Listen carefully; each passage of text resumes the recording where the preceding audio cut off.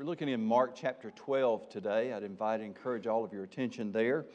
A message I call Not Far, but Too Far. Mark chapter 12, verse 32. So the scribe said to him, "Well said, teacher, you have spoken the truth. For there's one God, and there is no other but He. And to love Him with all the heart, with all the understanding, with all the soul, and with all the strength, and to love one's neighbor as oneself, is more than all the whole burnt offerings and sacrifices." And now when Jesus saw that he answered wisely, He said to him, "You are not far from the kingdom of God."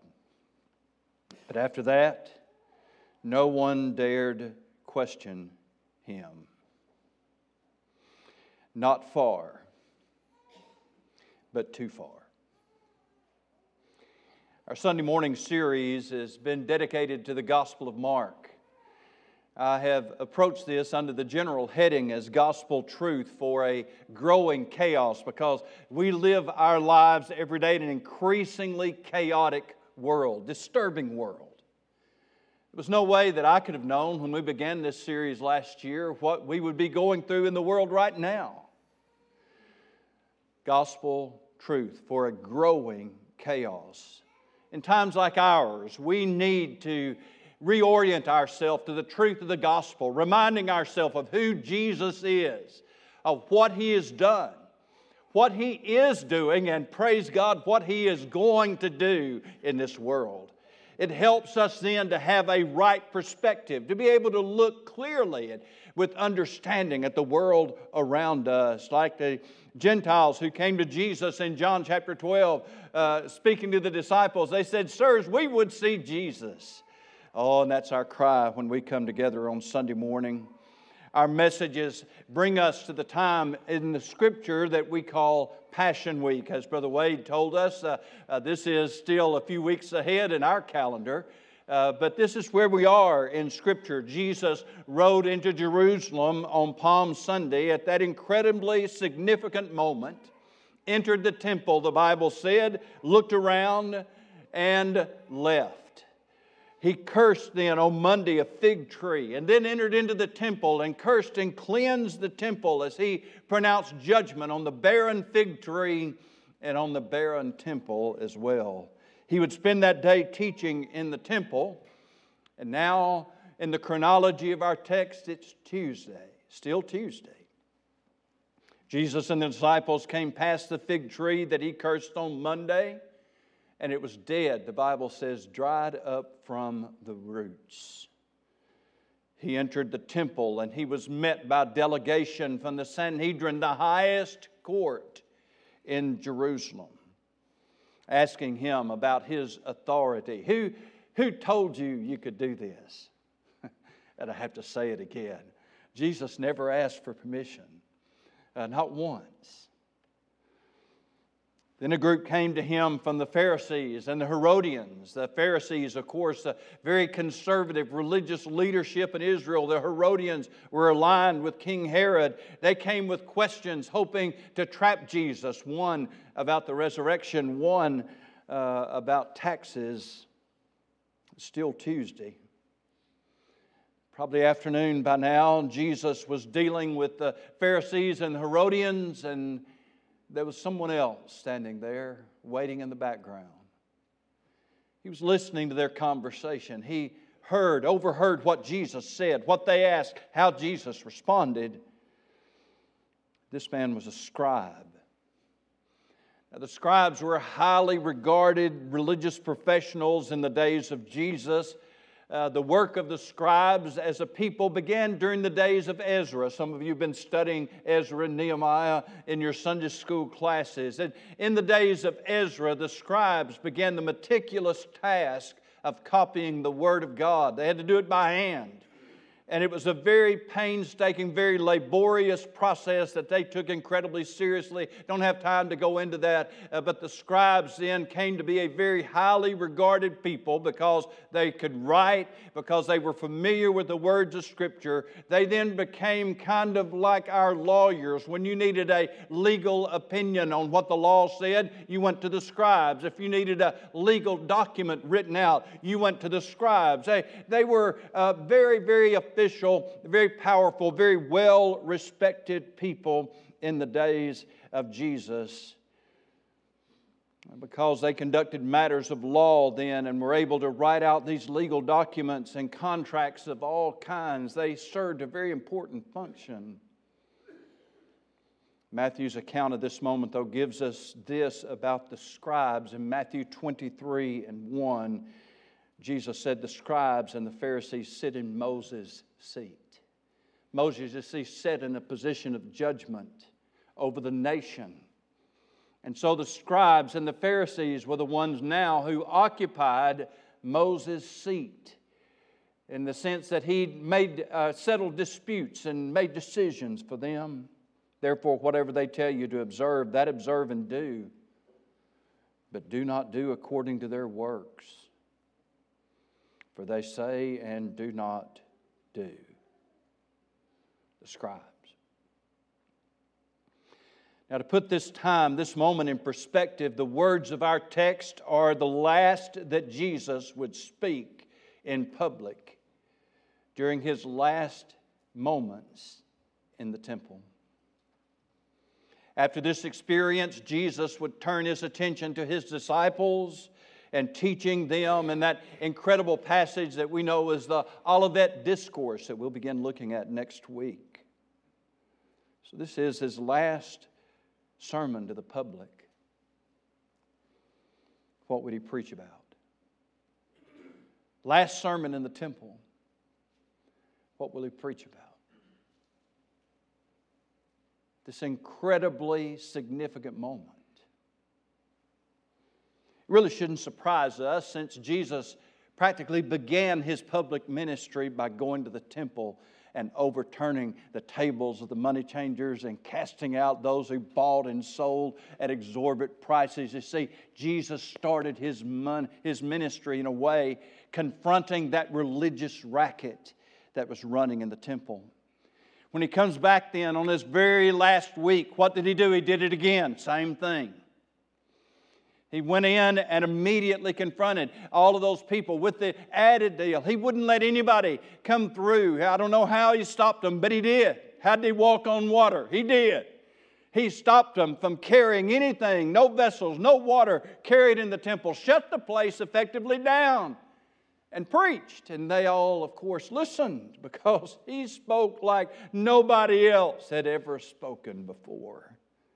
It shouldn't surprise us then that since Jesus started out this way in His public ministry, it shouldn't surprise us since then He started this week by confronting this religious racket in the temple when they turned God's house into their house. That this last message then would be a scathing indictment of those same religious leaders and the false religious system they had created. Matthew gave a much more detailed account of what happened this day. And in Matthew's account, he gives us a crucial detail to understand about this moment. In verse 14, Matthew 23, "Woe unto you, scribes and Pharisees, hypocrites!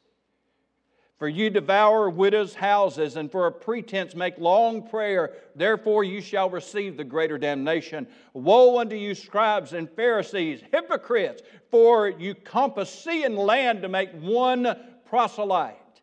And when he is made, you make him twofold more the child of hell than yourselves."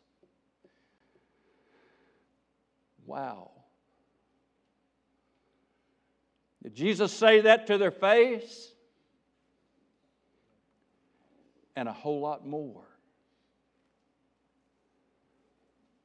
The scribes and Pharisees were the most religious people in Israel. They were experts in the law of Moses, the leaders of the people both politically and religiously, but they were lost. They were not saved. We know they were lost because they rejected Jesus Christ, they hated Jesus Christ, and would ultimately crucify Jesus Christ. They were exactly what Jesus said they were. They were the children of hell. The most religious people in Israel. Children of hell. In an earlier confrontation with this same crowd, Jesus said to them, John chapter 8 and verse 44, "You are of your father, the devil, and the desires of your father you want to do."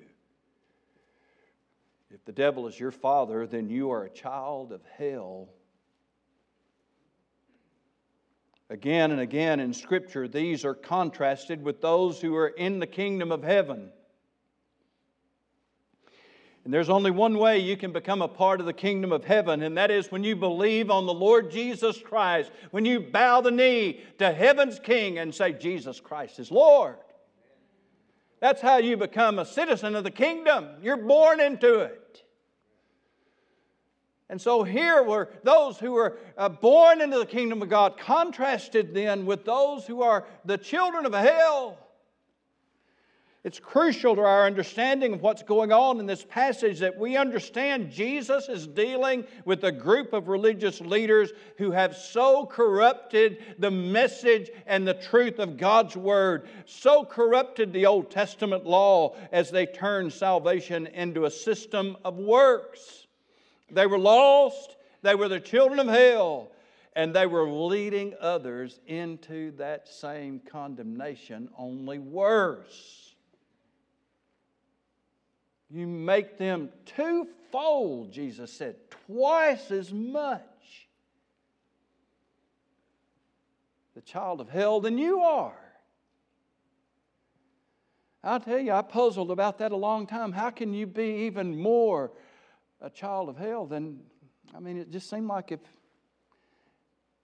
I don't have a good explanation for you today. The only thing that I could think about is the fact that the scribes all knew the Scriptures, and there was hope in their study of the Scriptures and in their learning of the Scriptures that ultimately they might see the truth and turn from their error and believe on Jesus Christ. But those poor, deluded people that couldn't read, didn't know anything about what the Scriptures really said. All they had to go on was what the scribes told them. They told them wrong. Jesus then was confronting a system that had caused their leaders, the people who were the best, the brightest, to be the children of hell. And they were causing other people to go to hell. Literally, the last message that he would preach in that temple, at that place, the last message he would preach publicly, he dealt with these religious leaders and their false system. And he does it through 4 scenes. Now, one of those, the last one, we're just going to touch on today, but we're going to pull these 3 together as God blesses and helps us. We'll be able to see then how he deals with the scribe himself. We'll see then how he preaches a sermon as he goes into a message and preaches that message publicly about the scribes and their false religious system. He gives an example of what it was doing to the people with the poor, impoverished widow woman. A sinful widow who gave her whole living. And then the last scene is one of the stones of the temple. Let's go through these this morning. First of all, we'll notice Jesus dealing with the scribe as he came asking Jesus the question, which is the greatest commandment? This is a question they ask a lot. It's there in verse 28. And Jesus answered him, the first of all the commandments is, Hear, O Israel, the Lord our God, the Lord is one. And you shall love the Lord your God with all your heart, with all your soul, with all your mind, and all your strength. This is the first commandment, and the second like it is this, you shall love your neighbor as yourself. There is no other commandment greater than these. Now, the words that Jesus recited are known to the Hebrews as the Shema. It comes from the word that says hear. That's, in Hebrew, is the word Shema. And so it came to be the title of a prayer because this was a prayer that the Jewish people in Jesus' day, the Jewish people for 100 or however many generations before had prayed. And even still today, morning and night, the Orthodox Jewish people will pray this prayer, the Shema. Hear, O Israel, the Lord our God, the Lord is one, and you shall love the Lord your God with all your heart, with all your soul, and with all your mind, and with all your strength. It's given to them as a constant reminder that there's one God, and our responsibility to this one God is to love Him. Jesus would say on these two commandments, also to love our neighbor, as He added, as He did in other times when He was asked this question. On this, He said, hang all the law and the prophets. The whole substance of the Old Testament law then is summarized in these two commandments. You love God, love your neighbor. The problem is, of course, that there was no way that even these two commandments could be faithfully observed. They would always and continually fall short of them. We still do. We still do. Jesus was quoting from Deuteronomy chapter 6. That's where those words are found. God told them that these words must go beyond something that they wrote down on paper. They must be written on your hearts. They were to write them, yes, on the doorposts of their dwellings. They were to write them on their gates. They were to continually recite them unto their children. But even then, there was a warning in Deuteronomy chapter 6 and verse 10. So it shall be when the Lord your God brings you into the land of which He swore to your fathers, to Abraham, Isaac, and Jacob, to give you large and beautiful cities which you did not build, houses full of all good things which you did not fill, hewn out wells which you did not dig, vineyards and olive trees which you did not plant. When you have eaten and are full, when you have eaten and are full, when you have eaten and are full, then beware lest you forget the Lord who brought you out. What a warning Moses gave, and that warning reaches out across all of these centuries today.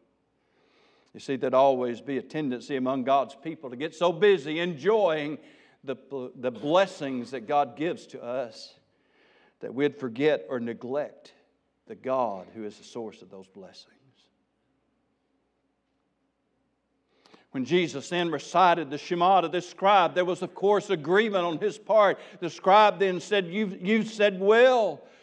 This is more important, he said, than all of the law, than all of the sacrifices. To love the Lord our God, to love your neighbor. Oh, yes, this is good, the scribe said. And when Jesus saw that he answered this way, He said to him, You're not far from the kingdom. You're not far from the kingdom. You see, the truth of those two statements, should serve as a summary of the whole law. All of the law of Moses, every bit of it, could be summarized in those two things. It's teaching us about how we are to relate to our God and how we are to relate to our fellow man. Everything in the law is wrapped up in those two things.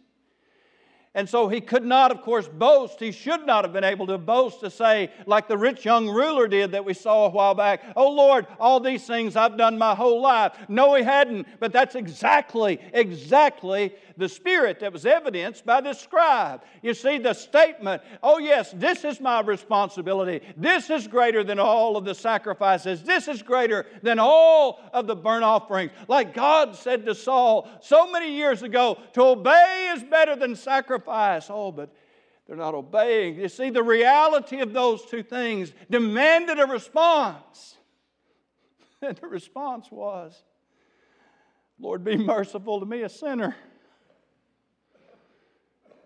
You see, the law still does today what it has always done. It reminds us and points out our sin. It shows us that there's no way that we can live up to that. Is there one single person in this building today who would say, yes, I love God with all my heart, all my mind, all my soul, all my strength, and I love my neighbor like I love myself? Could any of us make that boast?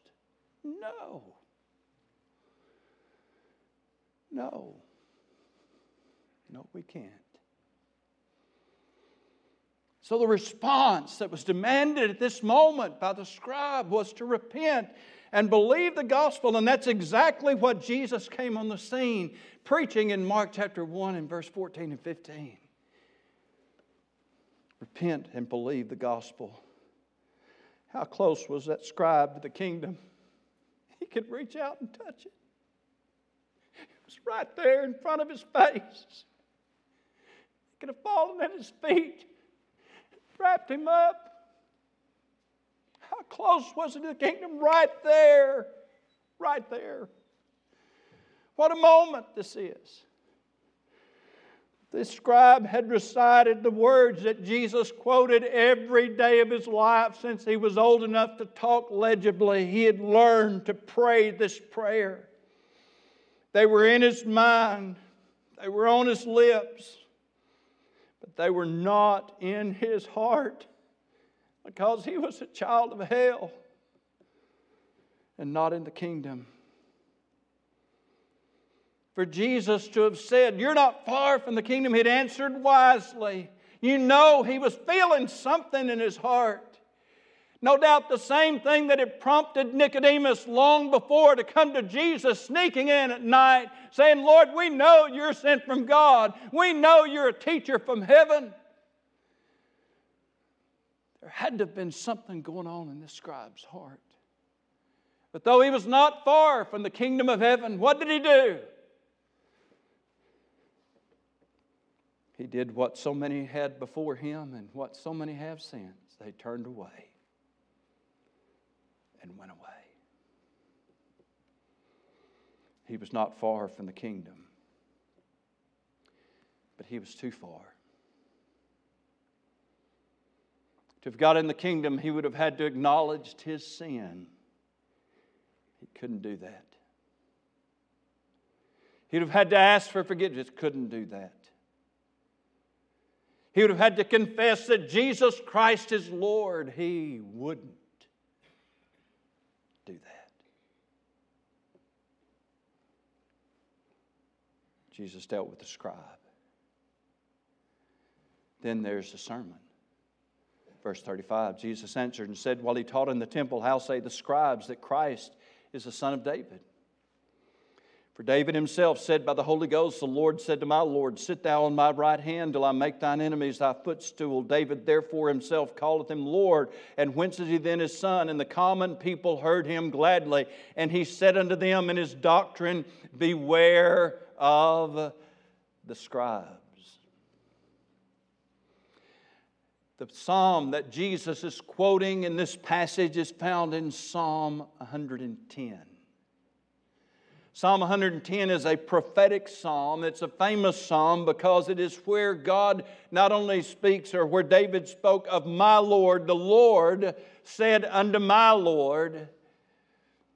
And that is the same psalm where God said, you are a priest forever. The Lord hath sworn, he said, and will not repent. Thou art a priest forever after the order of Melchizedek. Psalm 110.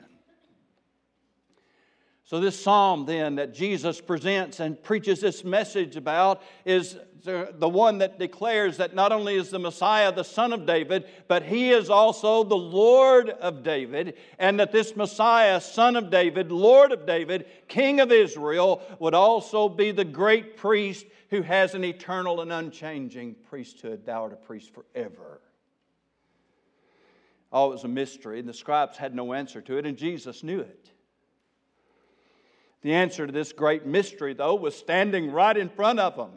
He had a name, Jesus. You say, what was the mystery? Well, Jesus was born of the lineage of David. That was the tribe of Judah. Therefore, he was not qualified to be a priest. And yet the Messiah was going to combine all three of the spiritual leadership positions in Israel. He would be both prophet, king, and priest. And they couldn't figure out, how can he be both the king and of the tribe of Judah and the lineage of David, and yet be a priest forever? There was no allowance for that. And in fact, there were a couple of occasions when the kings tried to be priests, and it didn't work out too well for them. It was a mystery. And so Jesus took his text from Psalm 110 and began to preach about it. How would you like to have been in that crowd that day and heard Jesus preach that message to the people? Oh, I've said it before, I'll say it again. I hope God recorded it. I want to hear it someday. What a sermon that was. For Jesus, the prophet, priest, and king, the Messiah of Israel, to stand there before them and explain this great Old Testament mystery. No wonder the Bible says that the common people heard him gladly. I bet they did. What an amazing sermon that was for Jesus to preach it. And he was doing, why did he do that? He was just trying to tell them that the scribes were ignorant of the Messiah.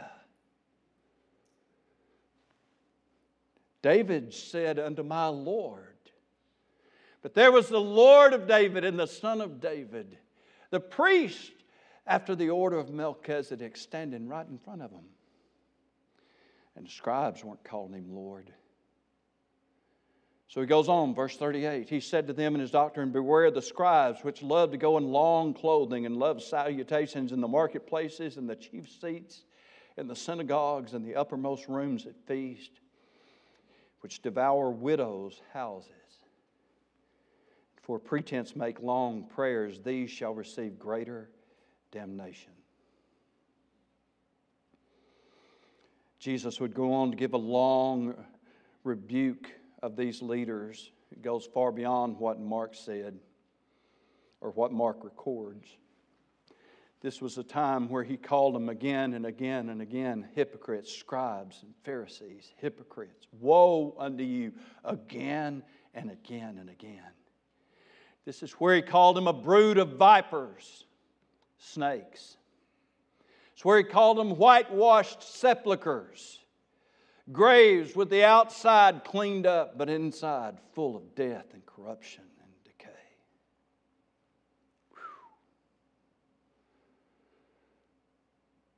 Matthew did record this. I think it's significant for the moment. Verse 4, Matthew 23, for they bind heavy burdens and grievous to be borne and lay them on men's shoulders, but they themselves will not move them with one of their fingers. You see, their system of works, of keeping law, of commandments born out of tradition upon tradition upon tradition upon tradition, perverted the whole purpose of the law. And it led them to a system built on performance where they did the right things. They did the important things. They did what they thought was crucial, and by doing these things, they guaranteed their right standing before God. But inside they knew, they had to know, their hearts were not right with God. Remember, Paul the apostle was one of these Pharisees. And remember what Jesus said to him when he called him down on the road to Damascus. He said, Paul, it is hard for you to kick against the ox goads. And he's talking about how they would goad an animal and the animal would kick back. But the more it kicked, the deeper it gouged him. What was Paul kicking at? The law was beating him up inside. The law, the reality of it. When he looked at himself in the mirror, he knew that he was not keeping the law. And it was tearing him up inside. He knew it. These other religious leaders knew it too. On some level, they had to know. All the while that they were teaching all these other people to do this, do this, do this, do this. They were the children of hell. And they were leading others into that same fate. So in addition then to all that Mark gave us, he gave us two things. Number one, he said that the scribes and Pharisees are doing this only for appearance's sake. They're doing it to be seen of men. They're just keep going through the motions. They're just going through these motions. They've got this religious observance that they have to do. They have to keep the rules. They have to follow the rules. And they're going through this to be seen of men. But then he mentions one more thing. Only one. Now, you want to read Matthew 23, don't do it right now. Do it later on. I'd encourage you to. Because it's a long passage. But all that Mark mentioned was one other thing. They devour widows' houses. Everything else, their prayer life, their enlarging of the borders of the garments, everything else was just a show.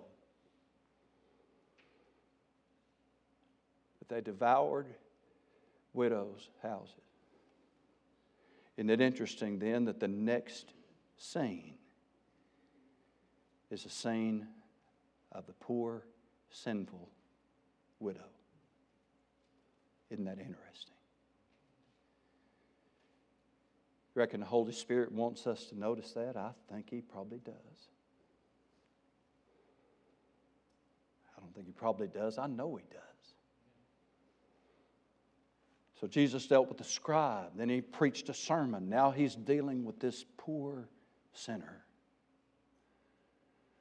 So Jesus preached His sermon, and He went over by the place. The place they had these huge jars that they would bring in and money and put in the money. The purpose of this was the building project for the temple. Remember, they were still building on Herod's temple when Jesus was there. It would not be completed until somewhere 68 or 69. I mean, just a couple of years after it was finally completed, then it would be torn down. So they, under this huge building program, had to be financed somehow. And the way they did that is they had these huge jars, and people would come by and put their offering in. And on a really good day, can you imagine an offering? And most of this was gold and silver. Some of obviously was bronze, but on a good day, they might have to dump those things out several times. There's a lot of money coming in. One poor widow came and threw in 2 mites, which make a quadrans. I'm glad the Bible tells us that, so it gets us oriented to what 2 mites are. What are 2 mites? It's a quadrans, of course. Oh. Some of your translations might say farthing. So He called His disciples to Him and said to them, "Assuredly, I say to you that this poor widow has put in more than all those who have given to the treasury. For they all put in out of their abundance, but she out of her poverty put in all that she had, her whole livelihood." Now, this story has been utilized far beyond its meaning within the context of this passage. Remember, Jesus is confronting the false religious system of His day, and one of the hallmark key provisions of that false religious system was the teaching that the rich had an inside track to heaven. The rich could give more offerings. The rich could buy the most expensive sacrifices. And so obviously they considered the rich people to be blessed, to be enjoying the favor and blessings of God. They could give large offerings, and they had been taught that the giving of large offerings and the offering of valuable sacrifices then guaranteed them a sure path to heaven. Remember when Jesus confronted the rich young ruler and He told the disciples it is easier for a camel to go through the eye of a needle than for a rich man to enter the kingdom? And the disciples were shocked. I mean, they were shocked. It blew them away because that confronted everything they'd been taught all of their life. Who had been teaching it to them? The scribes. The scribes had. And so they said, well, if a rich man can't be saved, who can be? Because their whole system of thinking was that the rich, by being able to give so much, were guaranteed the further blessings and favor of God. Remember, Jesus said the scribes devoured widows' houses.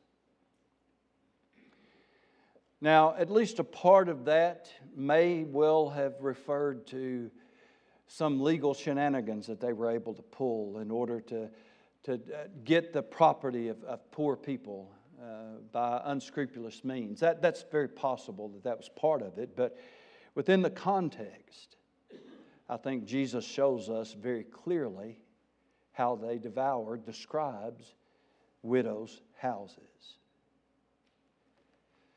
2 mites makes up a farthing or a quadrant. Earlier in the Gospels, we were taught that 2 sparrows were sold for a farthing, for this amount of money, quadrant. 5, Luke's account says 5 sparrows were sold for 2. So get the, this practice goes back a long way. It's 2 for a farthing, 5 for 2 farthings. That's how 2 mites make up a quadrant or a farthing. 2 mites. I think probably we could surmise if 2 went for 2 mites, 1 could probably be 3. The more you buy, obviously, the cheaper it was. 2 mites could buy a sparrow, maybe 2. I looked at a sparrow a couple of times this week, and I thought about, there's not a lot of meat on them things.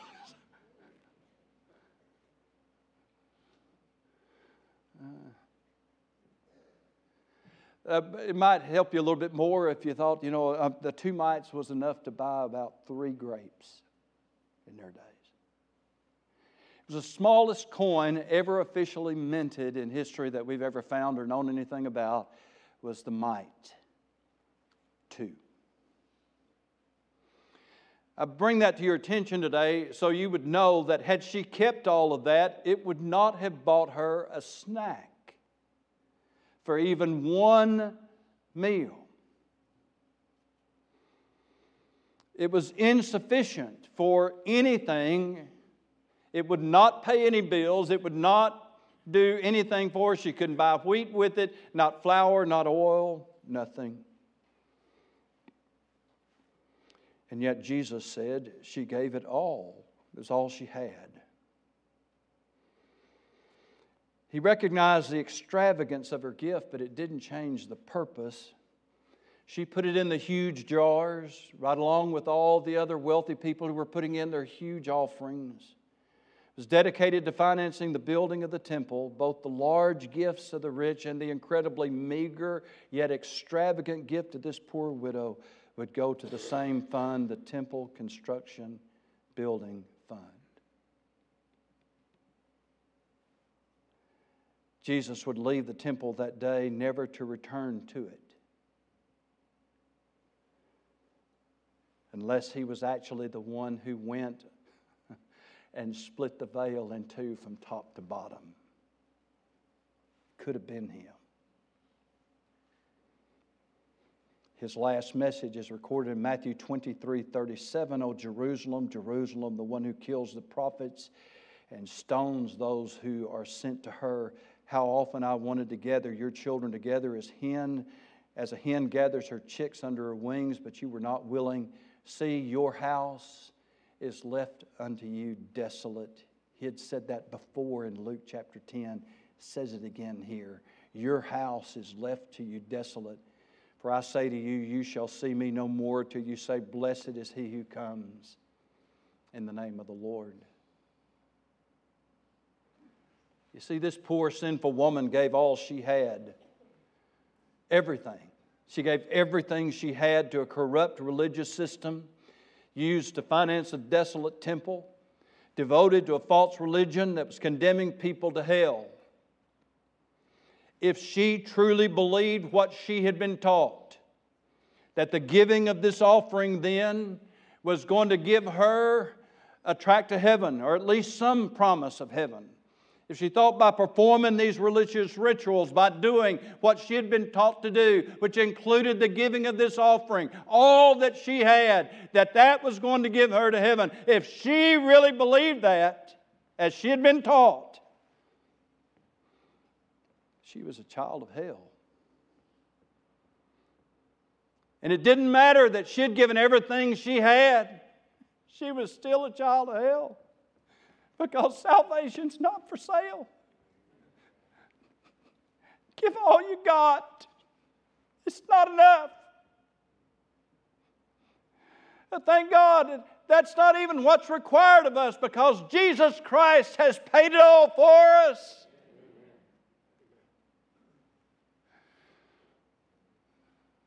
Jesus neither condemned nor commended this woman. He simply pointed out She has given all she has, but what an example that is of how the scribes were devouring widows' houses. Because they were teaching them that you can give this to God and He'll turn it around to you as a blessing. It was not enough for her to even buy a snack. But hey, you know, if you give it to God, then God will give it back to you multiplied over. It was a scam. It was a scam in the first century when Jesus was here. It's still a scam today. It's all it's ever been.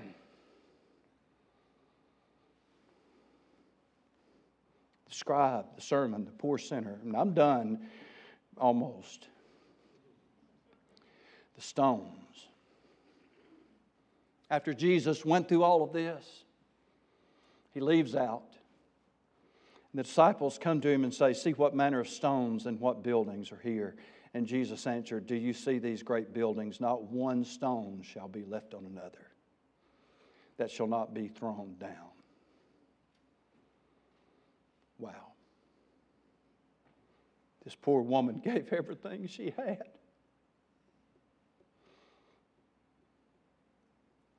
To a corrupt religious system. Her heart may have been right. She may have been sincere. But if she sincerely thought that by giving everything she had to God, that it was going to buy God's favor and blessing, she was sincerely wrong. She was as wrong as the rich people coming in, dropping in their treasure chests full and making sure somebody blew a trumpet so everybody'd see.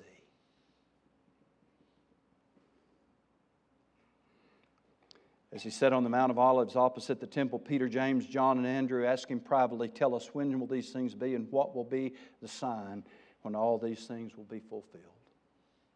So Jesus pronounces the judgment of the temple, and they ask Him a question. Might interest you to know that next week we'll begin looking at the time when Jesus gave the longest answer to any question He was ever asked in His entire earthly ministry. The whole Olivet Discourse. We have no idea how long the discourse or the discussion lasts. We don't know. But He's going to talk to them about what is the sign of your coming. What is the sign of the end of the world? What is the sign, Lord? How will we know when it's time for all these things to pass? And I know of no more crucial questions for us to be answering at this moment in time than these. And thank God we don't have to make it up for ourselves because we have the Word of Jesus Christ to show us. We'll look at that next week. Jesus' last message then in the temple brought up the Shema. He moved to Psalm 110 to preach a sermon and delivered a brutal denunciation of the doctrine of those who were the children of hell and condemning others to hell because of their works-based system of righteousness. It further corrupted their teaching that by giving money, it guaranteed their salvation and could buy them God's favor. American Christianity today is so awash with this same nonsense that it may never recover itself. And so it is my responsibility today to remind all of you, hear, O Israel, the Lord our God is one God, and thou shalt love the Lord thy God with all thy mind, with all thy heart, with all thy soul, and with all thy strength, and thy neighbor as thyself. Why do we come to church? Why do we give our money? Why do we give our time in acts of service? Why do we show kindness to our neighbors? Why do we do all these things? Do we do them so that God will bless us? Do we somehow believe that if I give to God, that God's going to give more back to me? If you don't believe it, I'll tell you, you are turning your ears away from a message that is trumpeted on every television station and television set 24 hours a day in the United States of America today. Give your money to God. God will give you more back. Sow your seed of faith. Miracles are for sale. That message is preached everywhere these days. And multitudes in America are buying into it. Do we come to church to be blessed?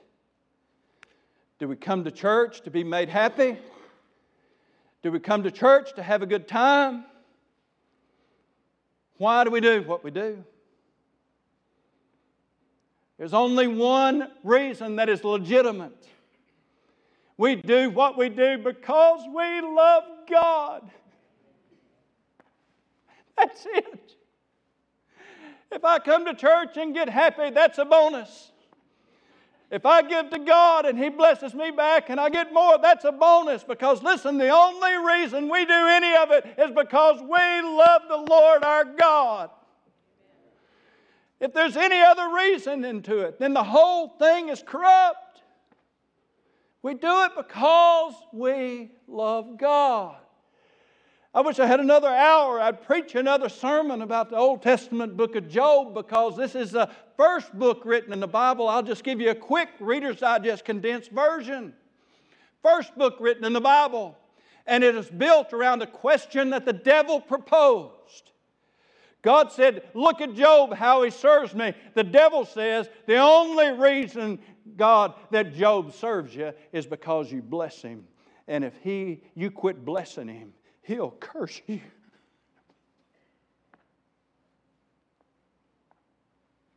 It's the whole thing.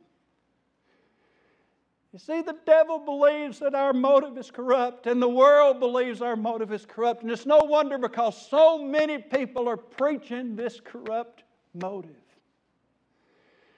Oh, God, help us to draw a line in our hearts and say, God, it's not going to be that way for me.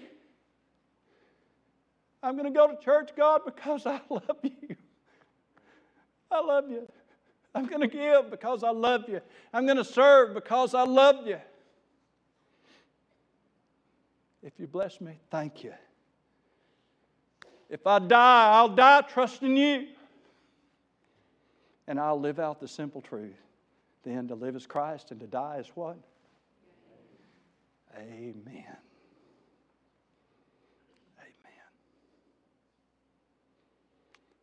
Quite the passage here today, isn't it?